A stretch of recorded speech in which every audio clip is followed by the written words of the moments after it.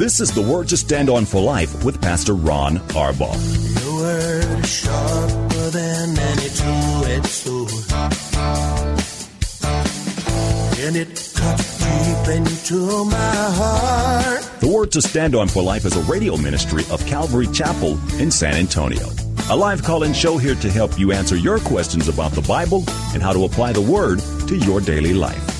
For more information on Calvary Chapel, visit our website, calvarysa.com. Get your Bible questions ready and call in now to 210-340-9585. It's The Word to Stand On for Life with Pastor Ron Arbaugh. I need the word to stand on. Keep me standing on solid ground. The word to stand on.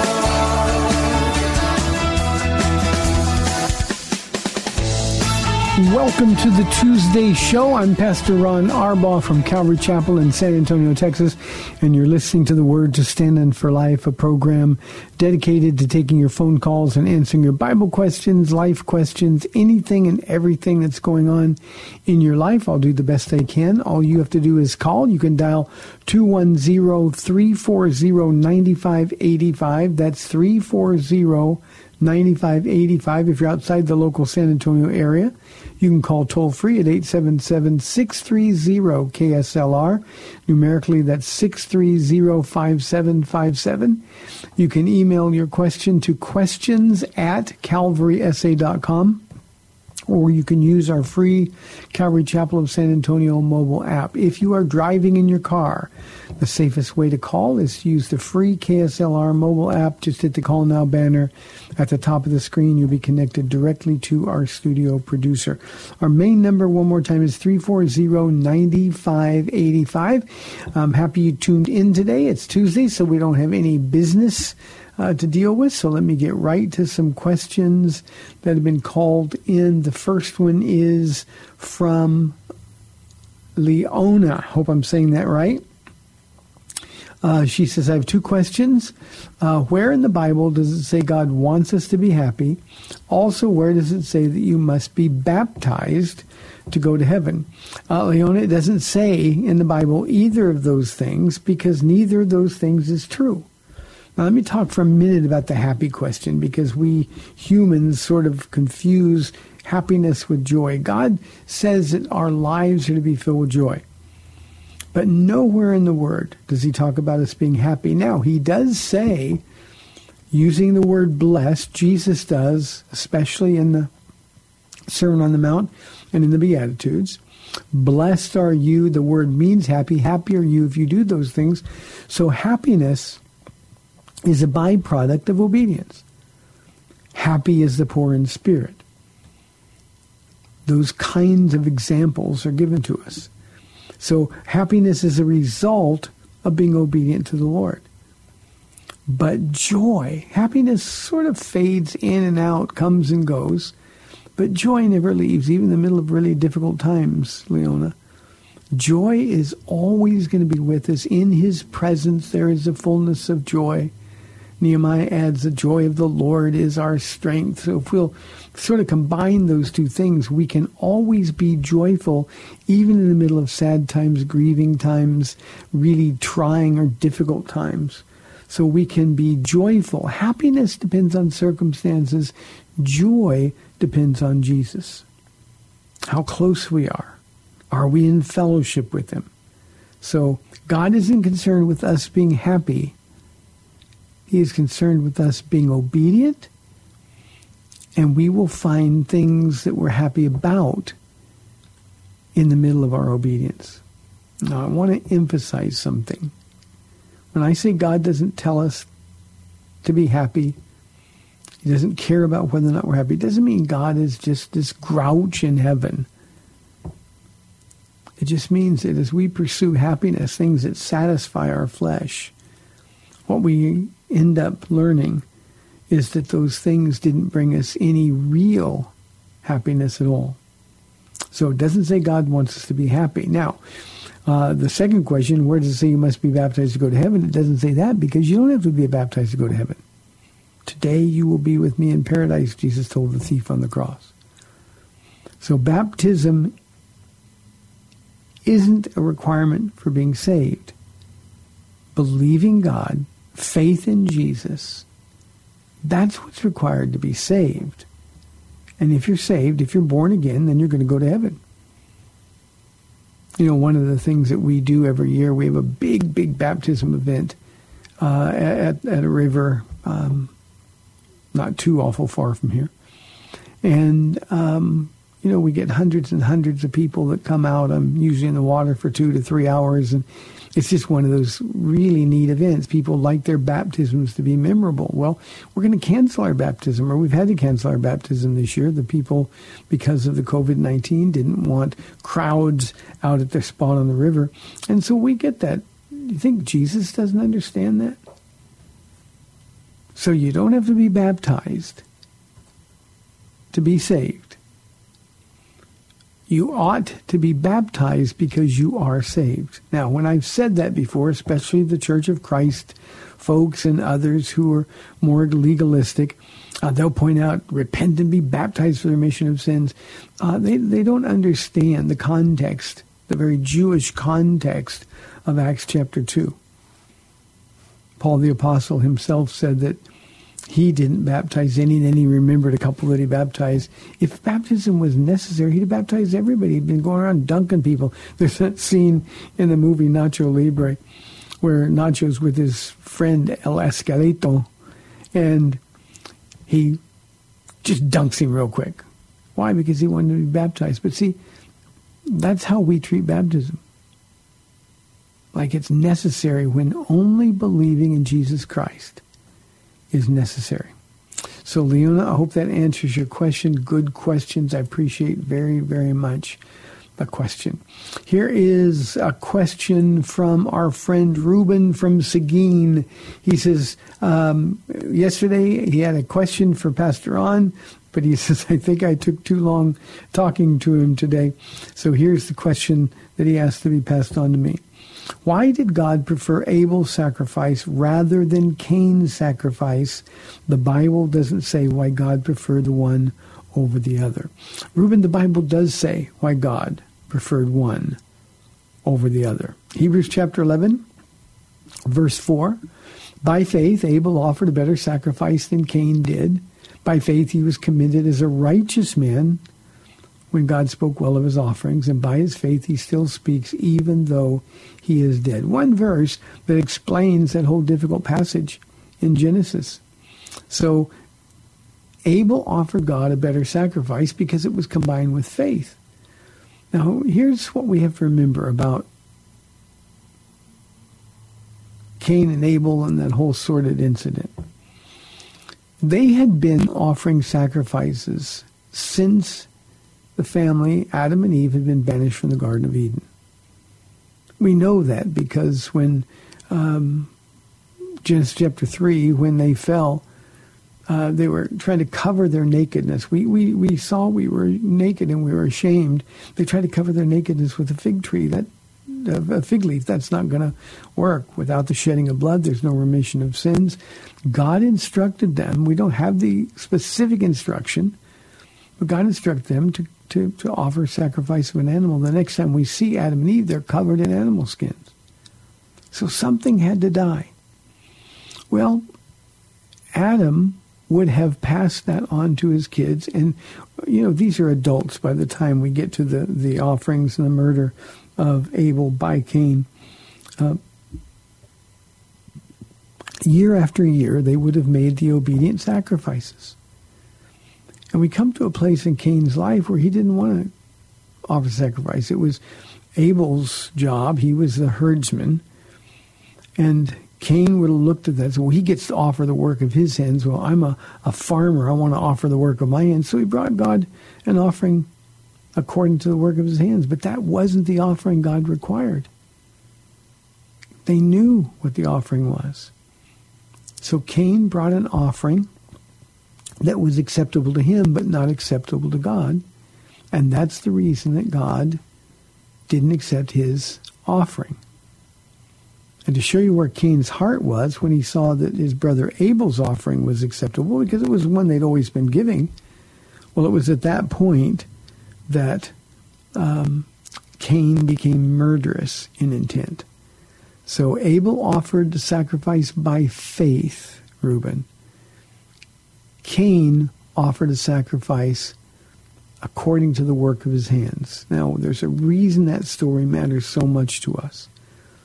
I think a lot of Christians, and I'm going to say real Christians, genuine believers, a lot of us want to come to God on our terms. We want to do what God wants us to do, but we want to do it our way. And whenever we get into that position, we've got to realize that we're offering God a sacrifice that isn't going to be acceptable. Not only do we have to do it with the right heart, but we've got to do it precisely the way that he told us to do it. Cain did not, Abel did. Reuben, that's why his sacrifice was acceptable and Cain's was not. Here is a question from, I thought I had another one. I can't find it. I'll get it probably at the break. This one is from Charles. Pastor Ron, what does Romans 12:1 have to do with worship? Charles, that's real worship. I'm going to be quoting a couple different versions. Romans chapter 12, verse 1 is kicking off into the practical section of Romans. He's just, for 8 chapters, Paul has given the best treatment of our need for Jesus Christ ever. Then in 9, 10, and 11, he uses Israel as an example of God's faithfulness even when Israel was unfaithful. And so when he begins in Romans chapter 12, here's what he says. He said, therefore, I tell our church all the time, when you see therefore, find out what it's there for.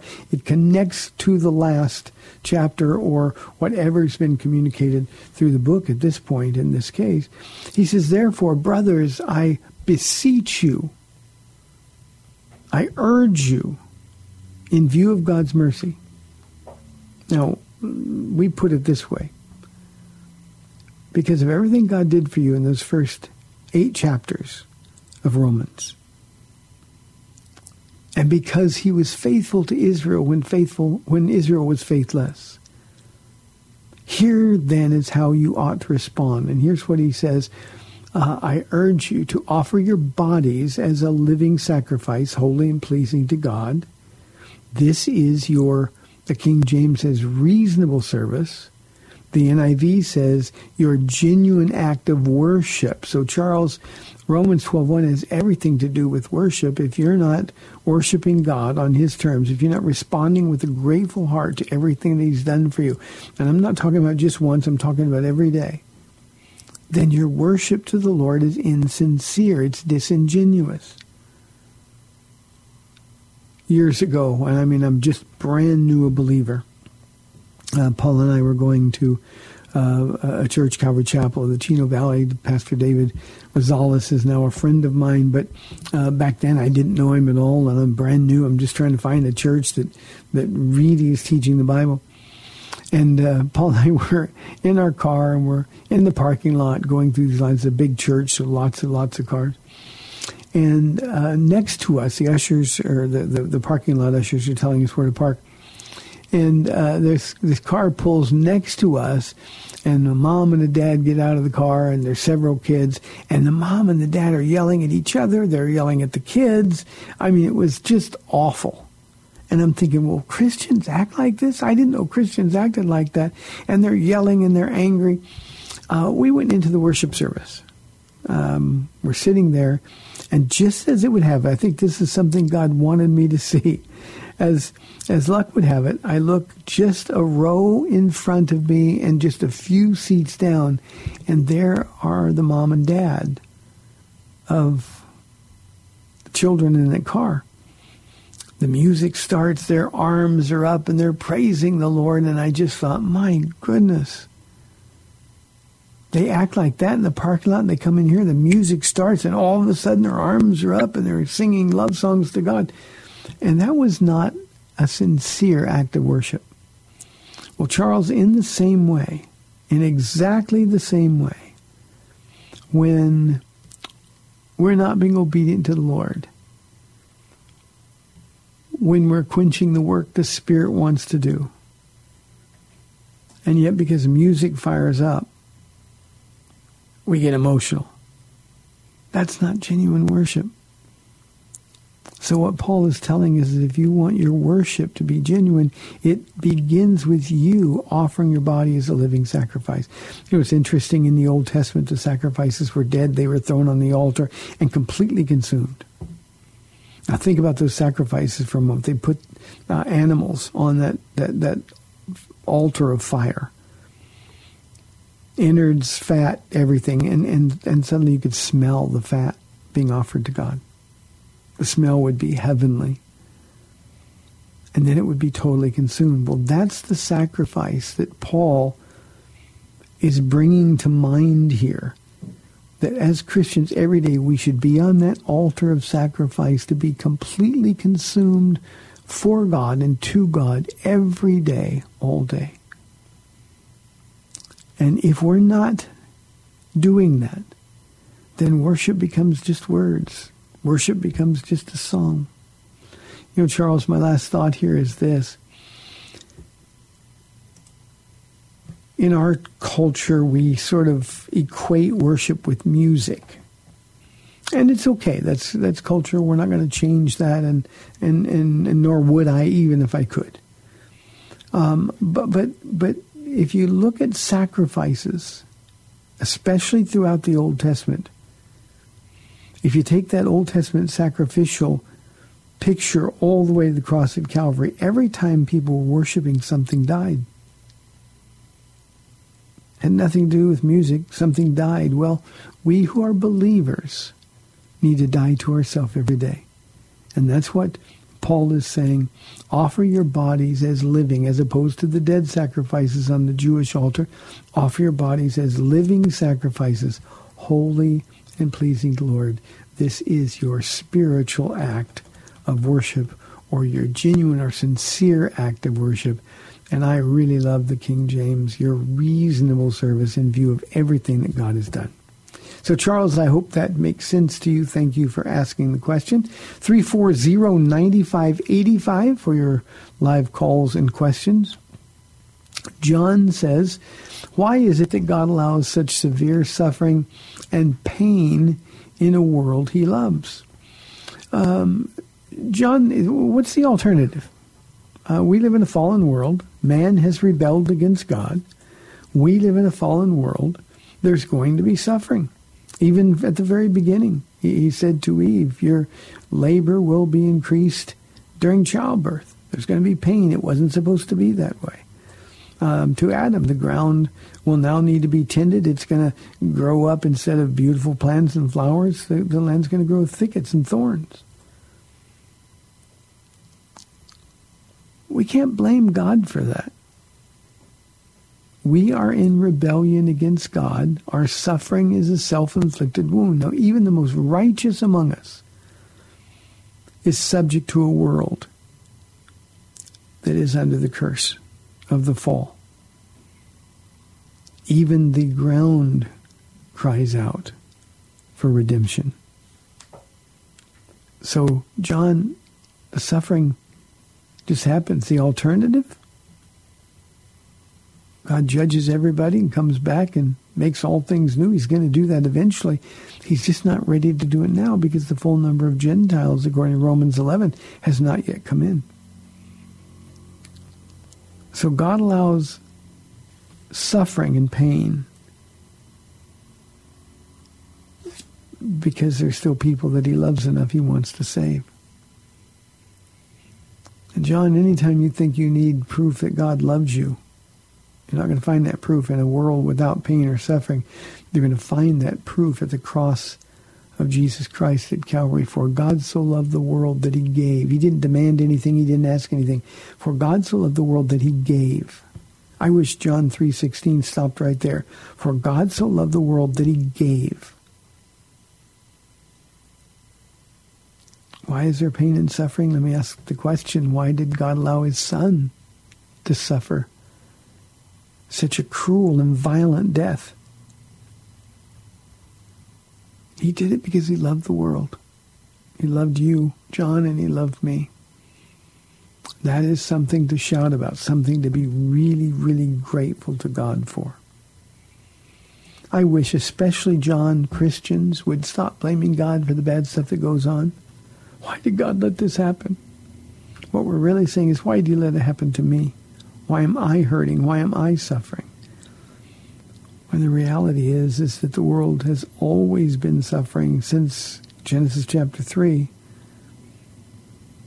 And it's mankind's fault, as is most of the suffering in our lives individually, self-inflicted wounds. Jesus promised to be with us. He invites us to share in the fellowship of his sufferings. Jesus never asked, why am I doing this? He knew.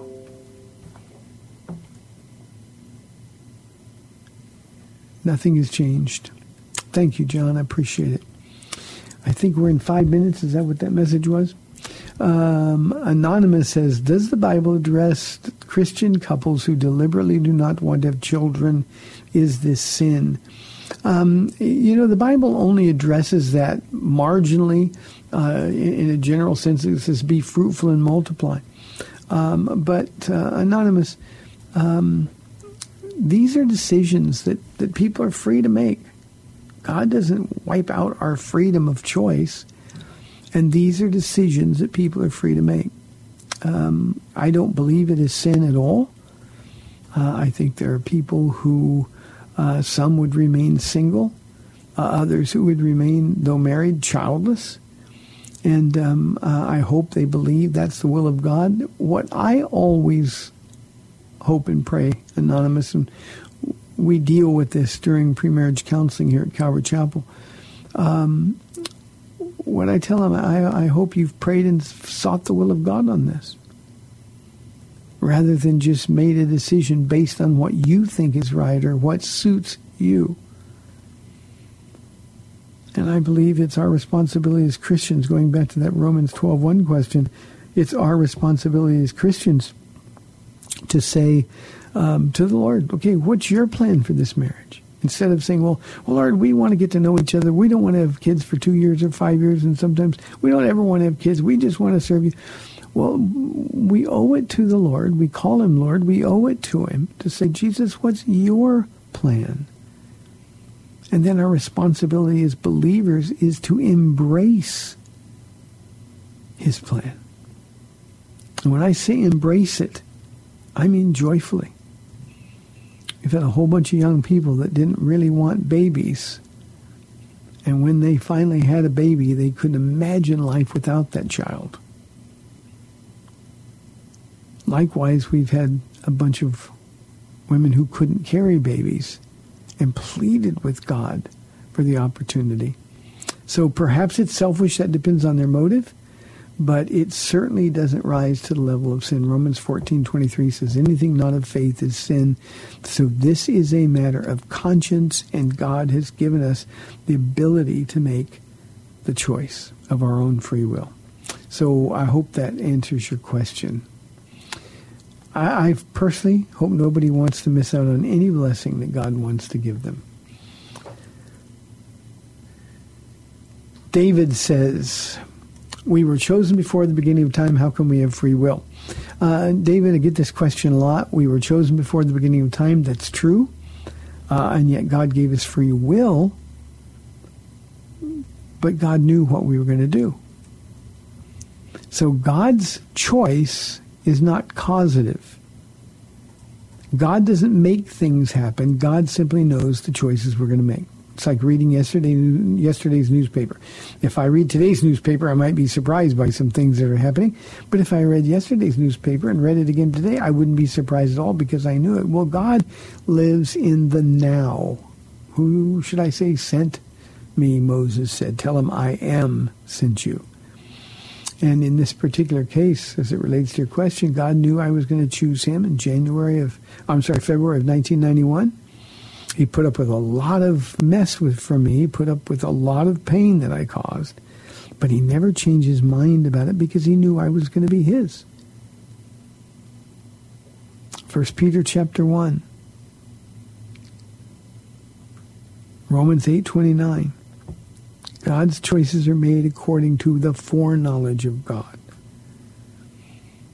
And God knows exactly how we're going to exercise our free will. He doesn't cause us to make the choice. We got to make it independent. We got to make it on our own.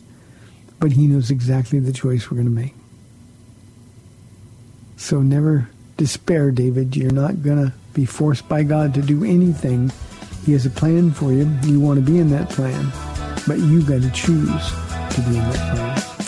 Hey, we've got 30 minutes left in the program. The phones have been quiet. We'd love your calls at 340-9585 or toll-free 877-630-KSLR. This is the Word to Stand On for Life. We'll be back in 2 minutes. Don't have time to call into the Word to Stand On for Life? No problem. If you've got questions, you can email them to Pastor Ron at PastorRonKSLR@gmail.com. That's PastorRonKSLR@gmail.com. I need the Word to stand on. Keep us down in a solid ground. Word to stand on. Welcome back to the Word to Stand On for Life. We're taking your calls at 340-9585 or toll-free 877-630-KSLR. Now, here's Pastor Ron Arbaugh. Welcome back to the second half of the program, 340-9585 for your live calls and questions. Here is a question from Jack. Jack says, do you agree with John MacArthur's move to reopen his church this past week in defiance of the governor's order?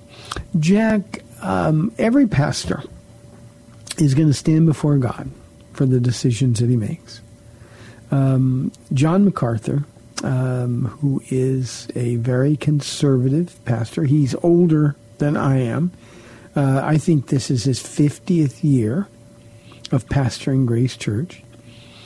John MacArthur has been prolific and produced abundant fruit.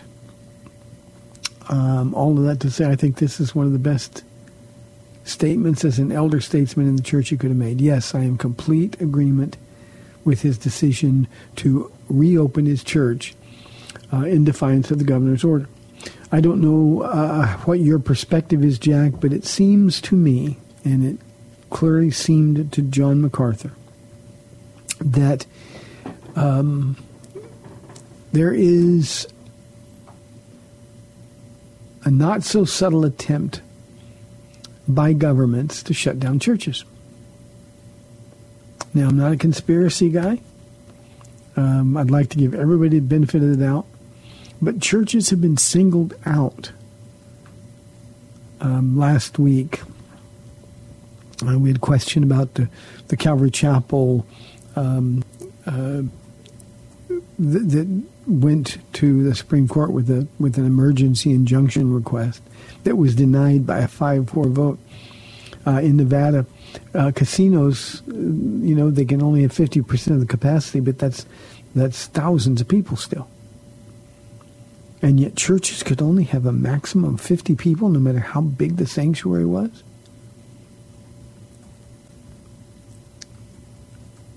In California, Governor Newsom has rejected any opportunity to sit down with groups of pastors to have a dialogue about this.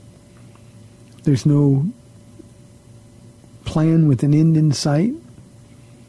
And so after months and months and months and months of being shut down, the pastors have had enough.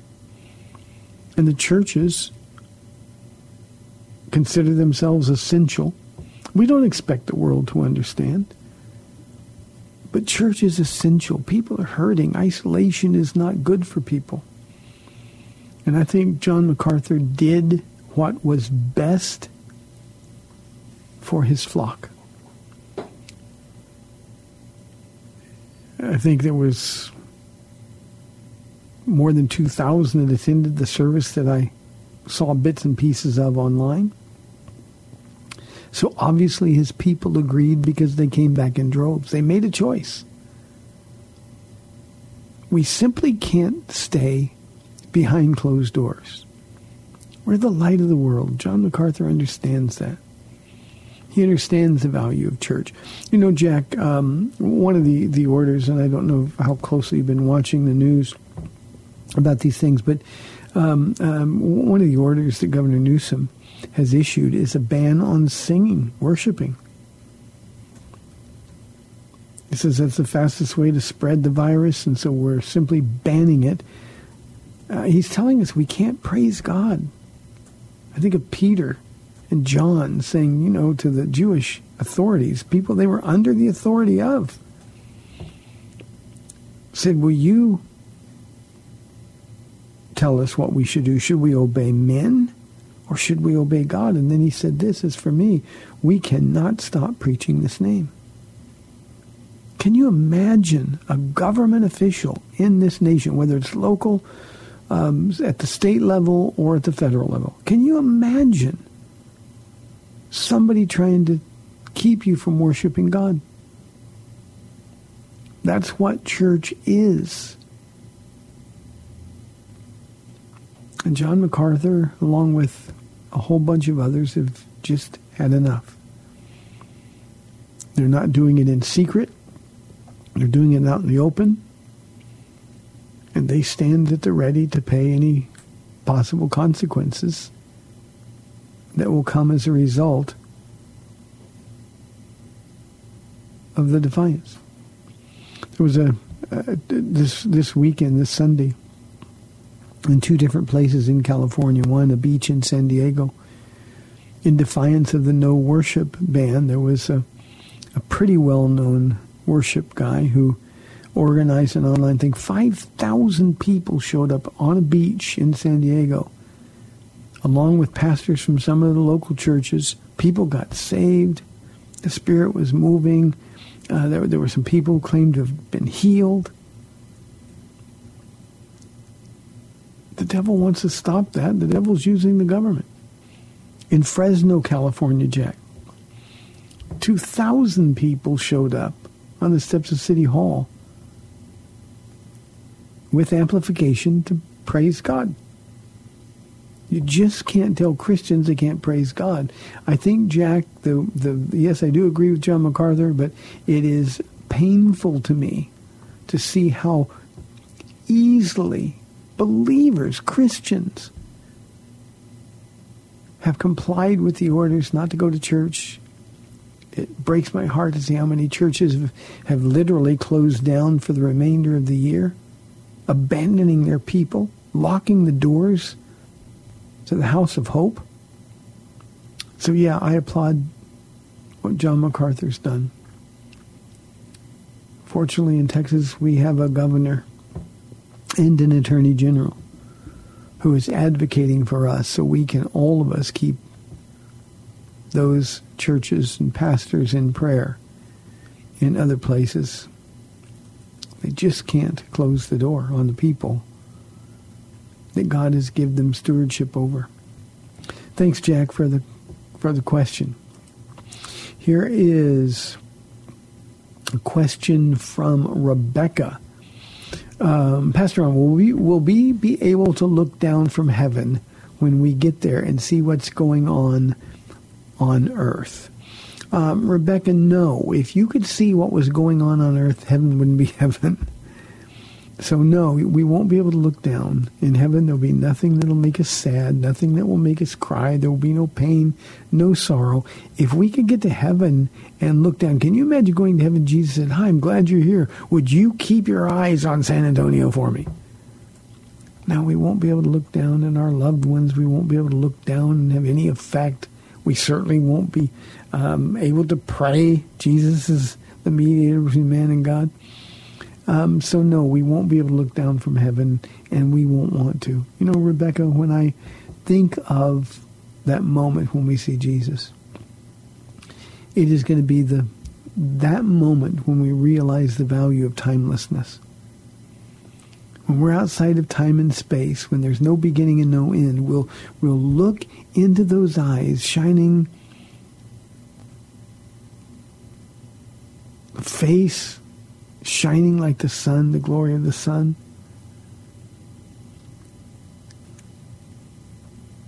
And at that moment, we'll never, ever stop. The song will have 10,000 years, and we've only just begun to sing his praises. We're going to be looking at Jesus. We're going to be looking at glory. We're going to be seeing God the Father, God the Spirit. We don't need to look at anything here. It's a romantic idea. People like it. Somehow they get some perverse comfort from it. But Rebecca, no, we won't be able to see, because we will see Jesus. For the first time ever, our eyes will be truly on things above and not on the things below. Here's a question from Patricia. What will the role of the Holy Spirit be when everyone is in heaven? Patricia's God, so he'll be ruling and reigning. He'll be receiving worship. We're not given details about what heaven is going to look like or what the roles of the Father, Son, and Spirit are going to be in any detail at all. So because he's God, he's going to be ruling and reigning. Father, Son, Spirit, perfect unity. And when we're in heaven, the Holy Spirit is going to be just as active, albeit in a different way, but just as active as he was here on earth. 340-9585. Vicky asks, if a Christian won't get baptized, should they be refused communion? Vicky, if somebody told me, our Communion Sunday is the first Sunday of every month, so this coming Sunday is communion. If somebody would come and say, Pastor Ron, I refuse to get baptized, I would tell them, look, today's Communion Sunday, you ought not to take communion. It's not that they haven't been baptized, but your question says if they won't get baptized, that's a refusal. That's just blatant disobedience. So, Vicky, I'd want to get to the heart of why they won't be baptized. And yes, if they simply are disobedient, willful sin certainly disqualifies us from fellowship with God. That's what the word communion means. It's the same word, koinonia. We get fellowship and communion from it. They have no fellowship with God. Willful disobedience cuts off fellowship with God. So if I knew, I would tell them not to partake of communion. But first I'd ask them why. Baptism is important. It's not necessary for salvation, but it's important because Jesus told us to do it. It was practiced in the book of Acts. It's reinforced in the epistles. So I would really want to know why they don't want to get baptized, and then I would sort of leave it at that. So Vicky, thank you for the question. Nancy says, where did Jesus go between his death and resurrection? We know he went to the center of the earth, the abyss. Greek word is abuso. And we know that he had a mission when he was there. It's why he told Mary Magdalene not to hold on to him. Don't cling to me, is what he was saying. I got work to do. He needed to descend into the Luke chapter 16 abyss, the center of the earth, where there were two compartments. There was paradise, and then there was the place of torment. And those who were being held in paradise, remember the thief on the cross was there. Today you will be with me in paradise. Those are believers from Old Testament times who were saved the same way we are by faith. The difference is we look backwards at the cross. They looked forward to the cross. And Jesus went to set them free. Now, again, they're in a great place. Paradise is a great place. But it wasn't their ultimate resting place, because that would be when they're with Jesus. And Jesus went to set them free, and he led captivity captive, and he took them into the presence of his Father. So that's where he went between his death and resurrection. So Nancy, I hope that answers your question. Luke chapter 16 sort of gives us the definitive answer on that. 340-9585. Marvin says, is Joel Osteen someone I should listen to? No. Let me just say no. He does not teach the Bible. He does not proclaim the true gospel. He is not someone that you should pay any attention to at all. Marvin, personally, and it's not up to me to decide, I wouldn't be surprised if he was really saved. But he's certainly not doing God's work at Lakewood Church. Not at all. He is a good news guy. And sometimes, while the gospel is good news, we've got to be prepared. We've got to be taught to receive the good news, and we got to know how to do it. Joel Osteen is not somebody that any Christian should listen to. And even as I say that, it breaks my heart, because there's 18 to 20,000 people that show up every Sunday at his church to listen to him, and how many more, especially during the quarantine period, how many more turn him on their television sets and are further deceived. Remember, isolation is not good for people. And if they're listening to false teachers, they need to know where. Josh says, what are the primary weaknesses of the church? Josh, in my opinion, we need to remember that Jesus is the head of the church. The gates of hell are not going to prevail against the church, the true church. But I think the primary weaknesses of the church in our culture deal with not proclaiming the Word of God. We don't teach it. We preach it. We tell stories about it. We do topical Bible studies about it. But remember, the job of the pastor is to equip the saints for the work of ministry.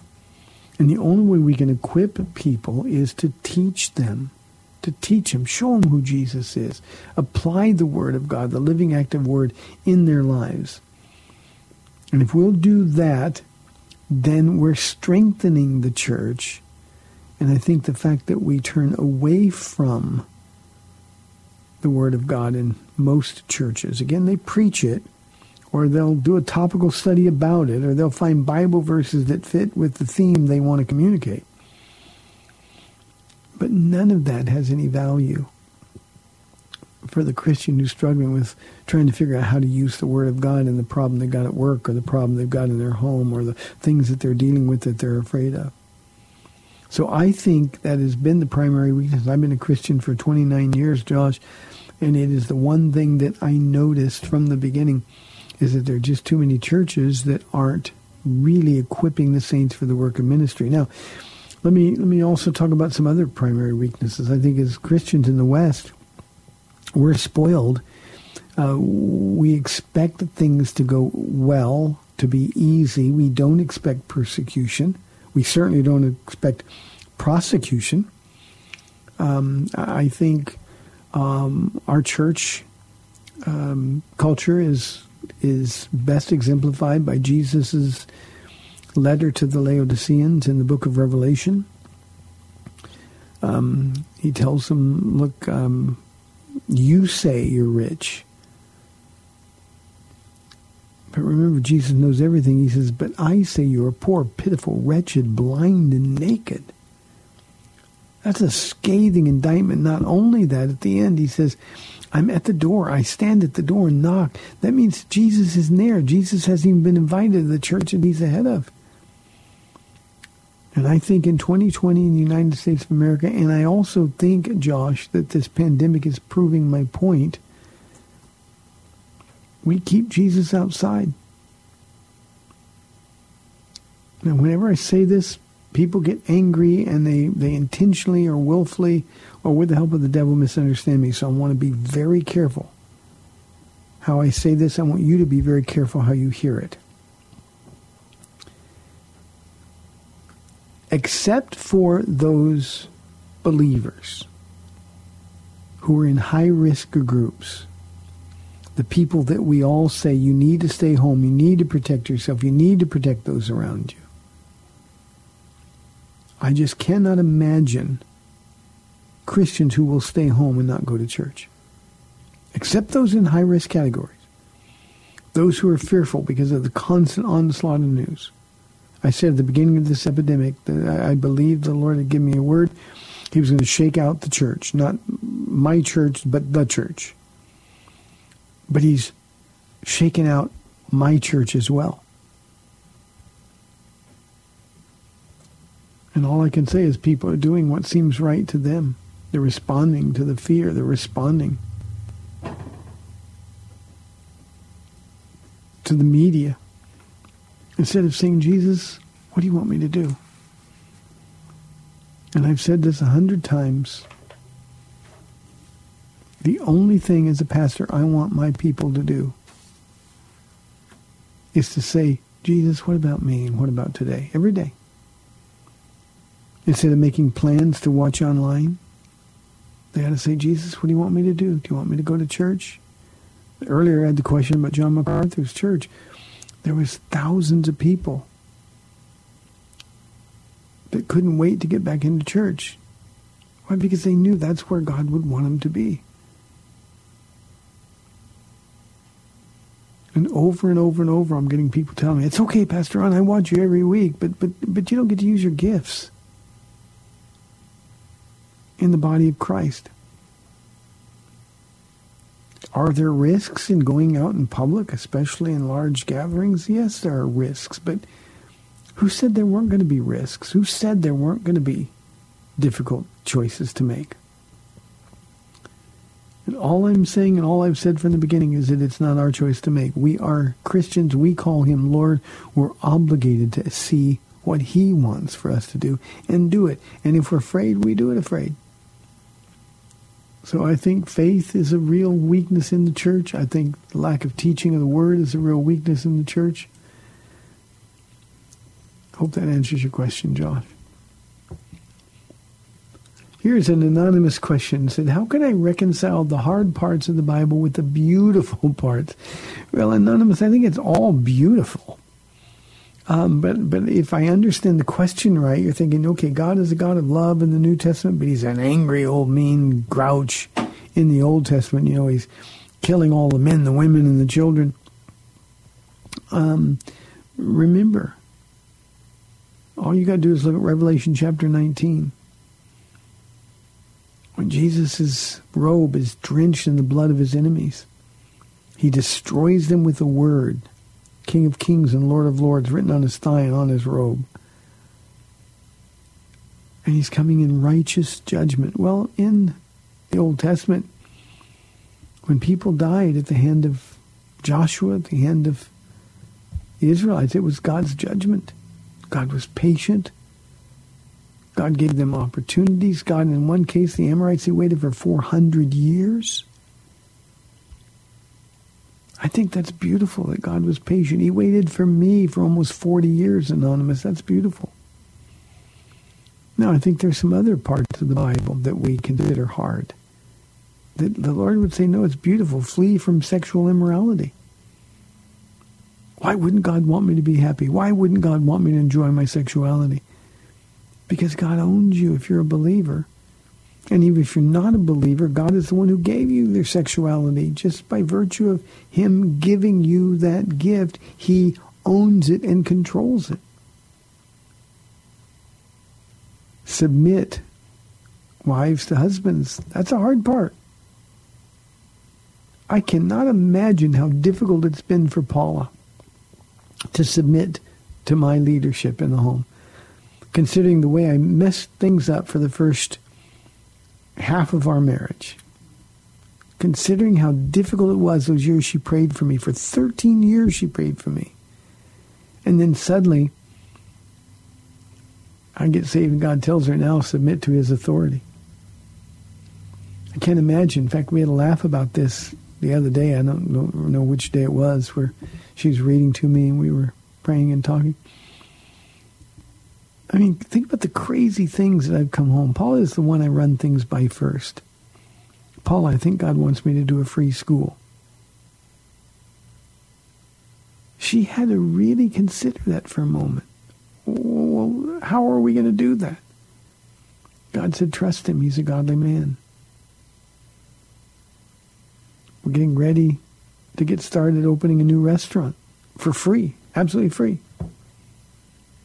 I'd appreciate your prayers, by the way. The name of the restaurant is Unusual Kindness. That's an insane thing to do. We have a free doctor's office. That's insane. Churches don't do these things. And yet I've gone to her and said, I think God wants me to do this. How many times in her heart of hearts, now she's a godly woman and she's always going to seek the Lord, but just think, how many times in her heart of hearts has she thought, Lord, this man is crazy? And yet it's turned out to be one of the beautiful parts of the Bible. So because you weren't specific with what hard parts versus what beautiful parts, grace is beautiful, but so is holiness. So I think my suggestion would be sort of an attitude adjustment toward the hard parts, or the things that you consider the hard parts. I've got just about 1 minute left. Here's a 1 minute question. Ted says, which attribute of God is more important or valuable than all of the others? They're all equally important. They're all equally valuable. The one overarching attribute of God is his holiness.